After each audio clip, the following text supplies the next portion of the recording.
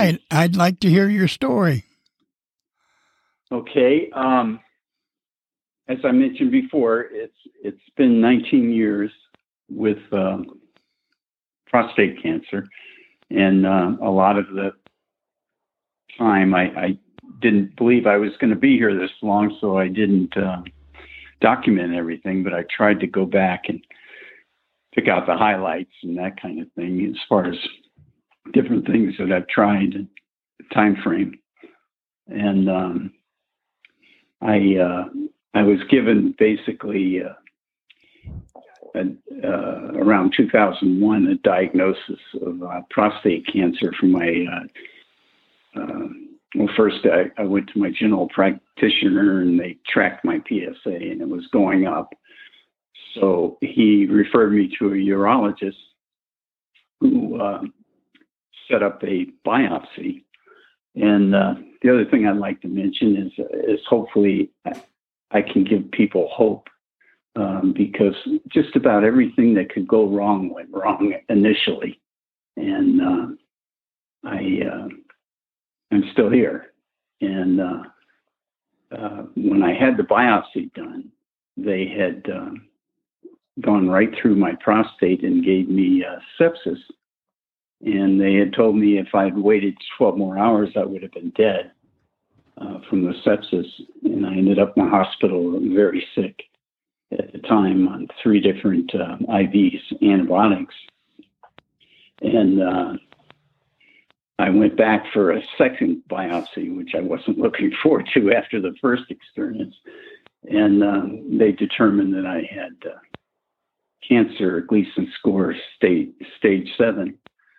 And my family, my 2 daughters and their boyfriends and my wife kind of put arms around each other in the living room. We prayed, and that was really important to me because my faith helps me to relax and I know where I'm headed and where I'm going to end up. And to me, that kind of takes the stress off of a lot of things, which I think is really important to have a positive attitude. But I ended up getting a radical prostatectomy,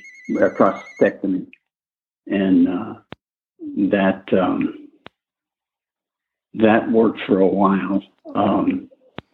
But in 2002, that was in 2001. In 2002, my PSA started to rise again.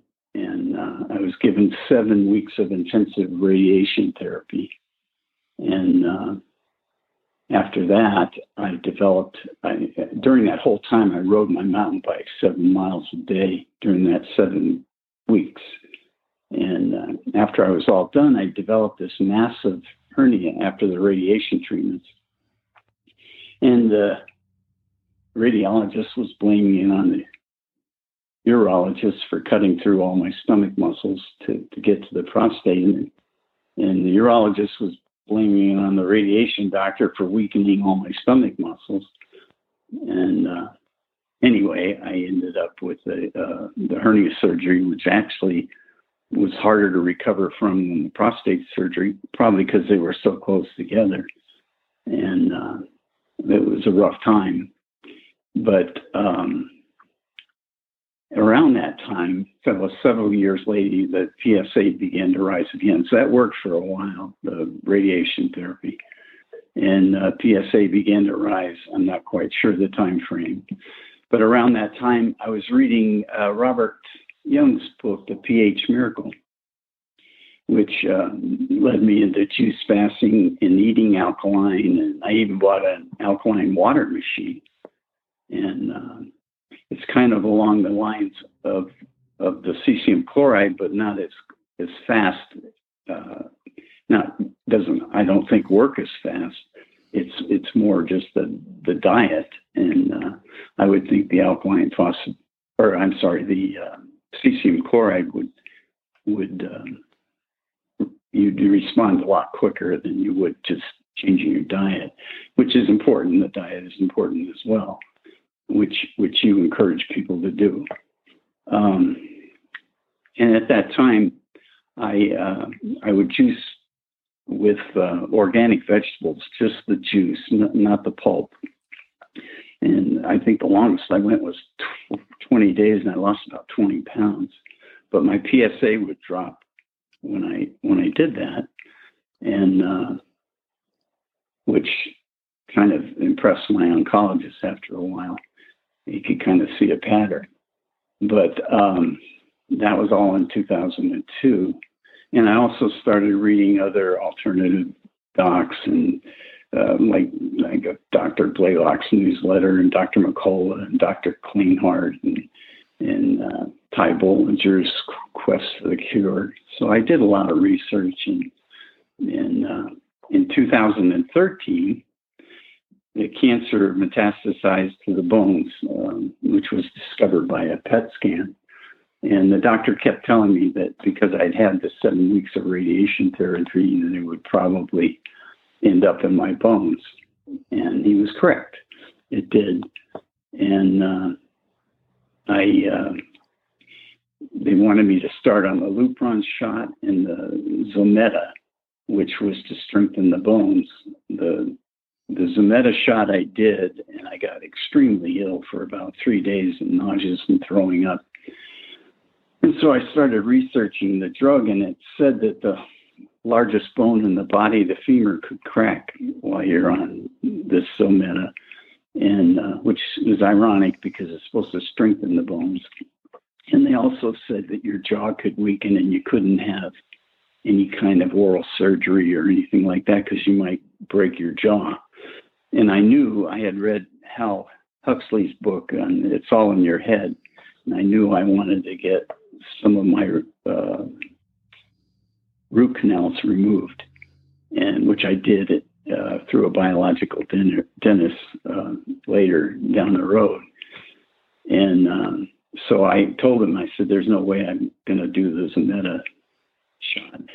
But the Lupron injections, they worked pretty well, and I responded pretty well to them. But after a while, I didn't do them like they wanted to, one right after another. I paused them and had some time between the Lupron shots, which seemed to work better for me. I would let my testosterone rise again because I really liked my testosterone, and that seemed to work pretty well for me for a while. But the only downside was I never knew when the cancer was going to flare up again, and I would be in a lot of pain, and my wife would have to dress me, and then by the time we got into getting a Lupron shot again, it would take 2 to 3 weeks to kick in, and I would be in a lot of pain and discomfort, and sometimes using a walker, and never could quite figure out when the cancer was going to come back. And so the next thing I around 2013 I did after starting the Lupron is I constructed a near infrared sauna based on Lawrence Wilson, MD, his book called Sauna Therapy. And I found that to be a good alternative treatment. I don't think it's a standalone treatment, but it helps with so many things because it raises the body temperature, and that tends to fight viruses and bacteria when you raise your body temperature. And it has to do with heat shock proteins, which I'm not well versed in, but it has to do with the folding and unfolding of proteins to assist the cells. And the other thing is it increases blood flow through the capillaries, and it also detoxes heavy metals and plastics. And of course, hypothermia kills cancer cells, or can kill cancer cells, but it doesn't damage normal cells. And the other good thing is going into the near-infrared sauna, it puts you in a state, a parasympathetic state, which helps you to relax, versus being in a constant sympathetic state where you're always worried about your cancer and you just can't seem to calm down. And I found that very helpful. And the sauna I built, it's just based on the same 250 watt red heat lamp bulbs that they use at McDonald's to keep the French fries warm. There's 4 of them in there, which is 1,000 watts, and I go in for about a half an hour to 35 minutes. I started anywhere from 150 to 160 degrees, and I sweat like I ran 10 miles. And I come out of that, and I feel pretty good, and I'm very relaxed. And like I said, there's all those benefits, other benefits as well. In 2014, I began the cesium chloride protocol. I had the PET scan, and when I initially started, and then in 2015 we had another PET scan, and we did a comparison. And I'd been on the cesium chloride, I guess, about a year.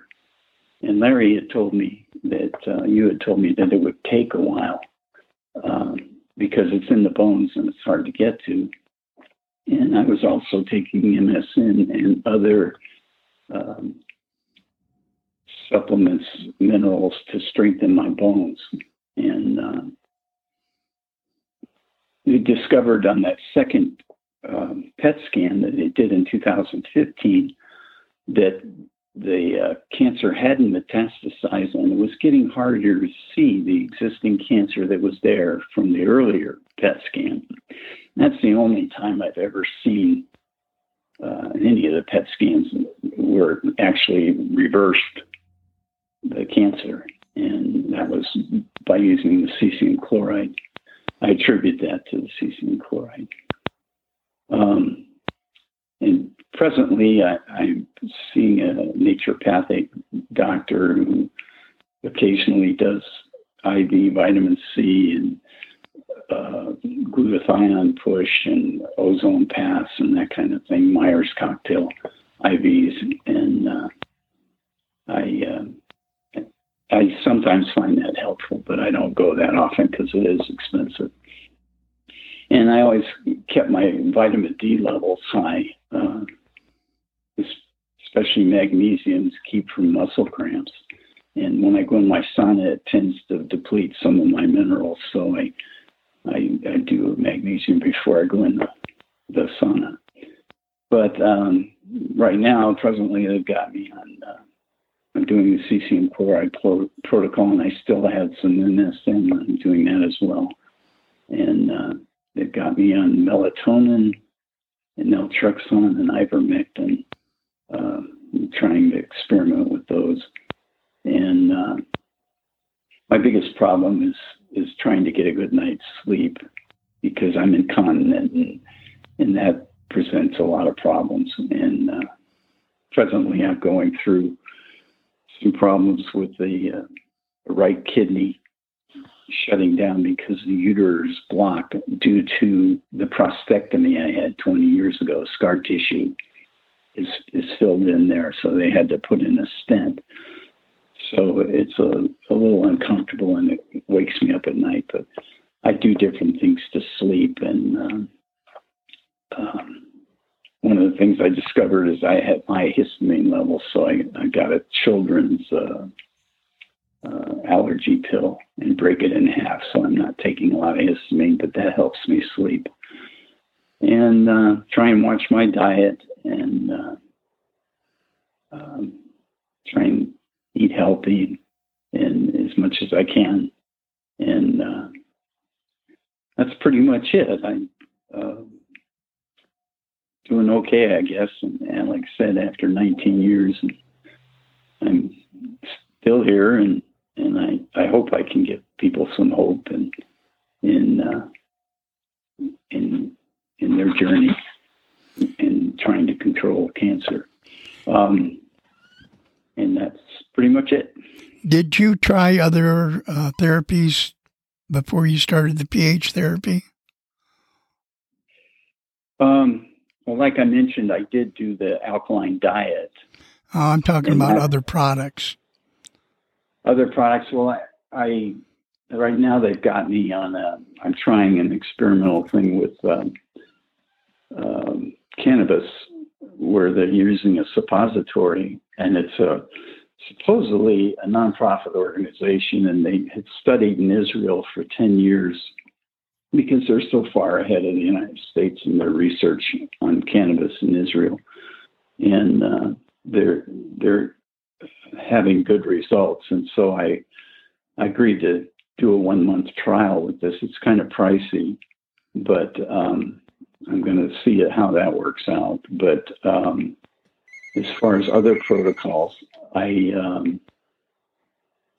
of course had my 4 teeth removed, the root canals, and one of them was really in bad shape, where there was a gold crown on top of a mercury filling, silver filling, and it was causing a galvanic reaction. Of course, the tooth's dead, so I couldn't feel anything, but it was putting out toxins 24/7, and it was really nasty when they pulled it out. And but I didn't feel a thing, like I said, because the root canal kills the tooth, so you don't feel anything. But this is going on, so I'm kind of glad I took care of that. And then I had some mercury removed from one quadrant, or actually 2 quadrants. I guess they divide them up into 4. And on one side of my mouth, I had a lot of mercury, so I had those fillings removed with a biological dentist, which is a very expensive process. But and I'm trying to think. I tried the ozone pass and that kind of thing, and that seemed to help temporarily, but not long term. And trying to think if there's other things that I've done. I'm sure there is, but they might not have been significant enough to remember. But anyway, I'm always researching and always trying to figure out, what's the best thing for me. And